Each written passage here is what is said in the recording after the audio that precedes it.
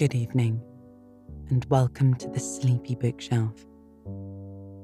This season, we'll be reading The Great Big Treasury of Beatrix Potter. We know our listeners are as unique as our novels, and lucky for you, our bookshelf is varied with lots of different types of stories to lull you into a deep sleep. The following is a preview to give you an idea of what to expect from this season. The Great Big Treasury of Beatrix Potter is a collection of some of the most famous children's stories and short books by the famous British author, illustrator, scientist, and conservationist.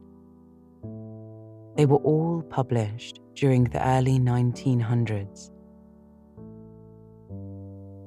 We'll hear tales featuring beloved animal characters like Peter Rabbit, Jemima Puddle Duck, Tom Kitten, and Benjamin Bunny. These friends get into trouble and mischief and make mistakes, but always end up escaping or overcoming their challenges by the end. There are also some charming seasonal tales, like The Tailor of Gloucester.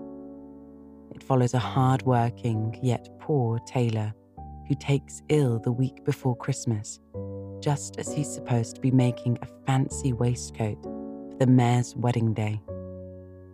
As he lays in bed, afraid he won't be able to finish it in time, the little mice who live in his shop get to work to help him out.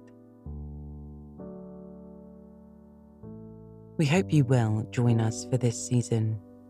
However, if you decide that the Great Big Treasury of Beatrix Potter isn't your cup of tea, feel free to explore the rest of the bookshelf. We're sure you'll find something to help guide you into a restful sleep. Now don't forget, our premium subscription offers additional stories to choose from. You can sign up whenever you'd like and listen to bonus content between the seasons on the main feed, or as an alternative to them.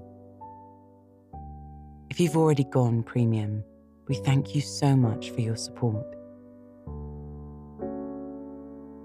Also remember, if there's a book you'd like to hear on the Sleepy Bookshelf, you can go to our website, sleepybookshelf.com, or use the link in the show notes to cast your vote.